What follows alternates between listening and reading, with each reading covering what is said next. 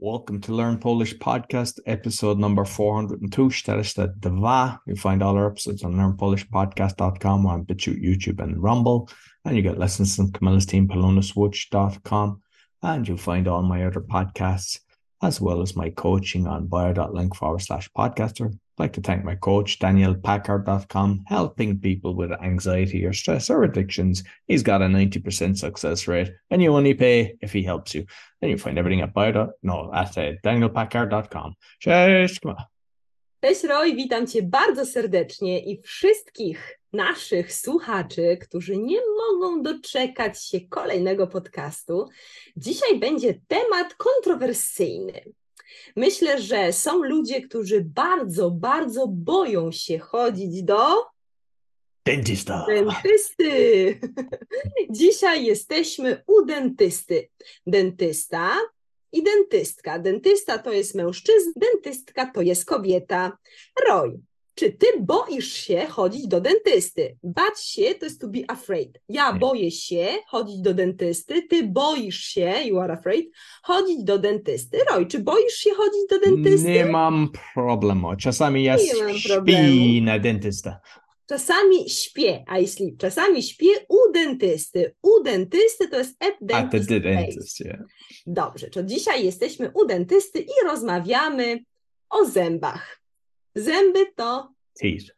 Dobrze, czyli dentysta lub dentystka to jest osoba, która dba o nasze zęby. Dbać to jest to take care.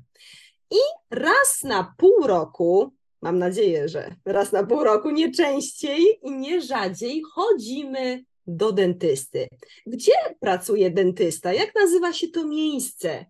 Gdzie jest ten specjalny fotel, lampa? Gabinet stomatologiczny. Gabinet stomatologiczny, tak. Kiedy niektóre osoby słyszą gabinet stomatologiczny, od razu stresują się, denerwują się, boją się, no bo gabinet stomatologiczny to jest miejsce tortury, tak?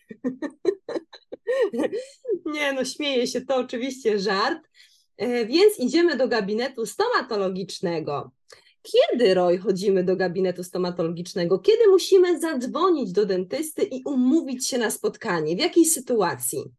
Kiedy boli mi ząb. No właśnie, boli mnie ząb, to jest jeden. Pain in my tooth. Boli mnie ząb, albo bolą mnie zęby. Zęby, czyli więcej niż jeden ząb. Boli mi zęba. To jest chyba najgorsze uczucie na świecie, kiedy boli ząb, prawda, Roy? A normalny, ten problem jest na weekend, kiedy dentysta jest zamknięty, tak? To jest horror, najgorsza sytuacja. Kiedy boli ząb, nie możemy koncentrować się, nie możemy spać, nie możemy jeść, nie możemy logicznie myśleć. Ten ból jest naprawdę straszny, terrible. No i oczywiście musimy wyleczyć ząb, wyleczyć, to cure, tak, żeby był zdrowy, wyleczyć ząb. No i czasami niestety nie ma innego wyboru, nie ma innego wyjścia i musimy nasz ząb wyrwać. Wyrwać to znaczy, no właśnie, w jakich sytuacjach, Roy, musimy wyrwać ząb?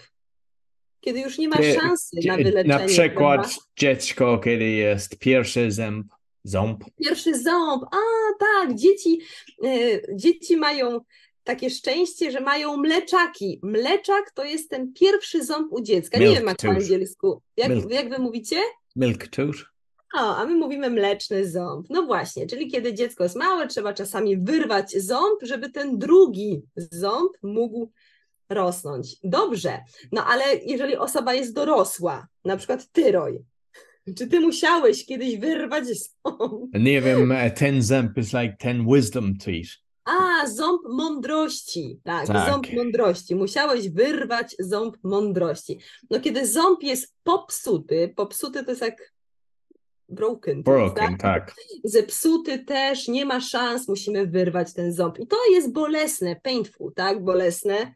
Więc lepiej nie czekać tak długo, jest lepiej chodzić regularnie na kontrolę, na wizytę, prawda, żeby regularnie obserwować kondycję naszych zębów i nie czekać aż tak długo, aż na końcu będziemy musieli wyrwać nie masz ząb. Ten mądry ząb, tak?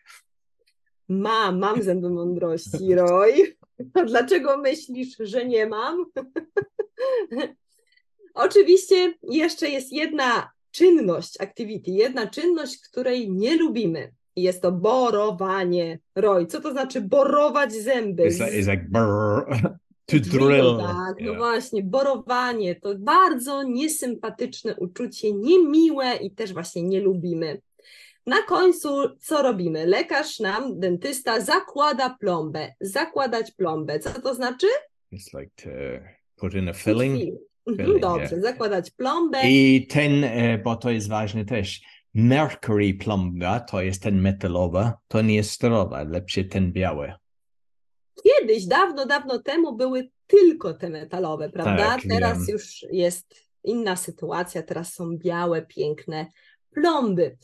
Ale oczywiście nie chodzimy do dentysty tylko wtedy, kiedy boli nas ząb, albo kiedy musimy wyrwać ząb, albo kiedy musimy wyleczyć ząb. Są też inne sytuacje. Możemy chodzić do dentysty w celach estetycznych. Na przykład, naszym zdaniem, nasze zęby nie są białe i chcemy mieć bielsze, more white, tak? Bielsze zęby.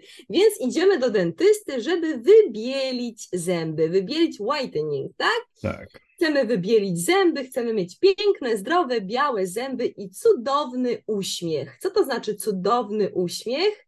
It's like Amazing smile. tak. Cudowny uśmiech i wtedy możemy na fotografiach uśmiechać się bez stresu. Roy, czy ty lubisz uśmiechać się? Uśmiechać się to jest to smile. Zawsze, Kamila. Zawsze. No właśnie, kiedy nasze zęby są zdrowe, kiedy nasze zęby są białe, to możemy uśmiechać się. I tego Wam życzymy. Dużo uśmiechu każdego dnia, zdrowych, pięknych, białych zębów. Do zobaczenia, do usłyszenia. Dziękuję bardzo, Kamila. Dziękuję, Roy. So you can get lessons on Camilla's team, polonuswatch.com, and you'll find everything about me, my podcast coaching. And also, if you're interested in starting a podcast, or you actually would like to do a podcast tour to go on other things, so if you're a coach or you have a business or a consultant, that I can actually do that as well. And you'll find everything on bio.link/podcast. We'd like to thank our sponsor, DanielPackard.com. He's helping people with anxiety and stress. He's got a 90% success rate. You only pay if he helps you, so be sure to check him out. Until next week, dziękuję bardzo i do widzenia. Do widzenia.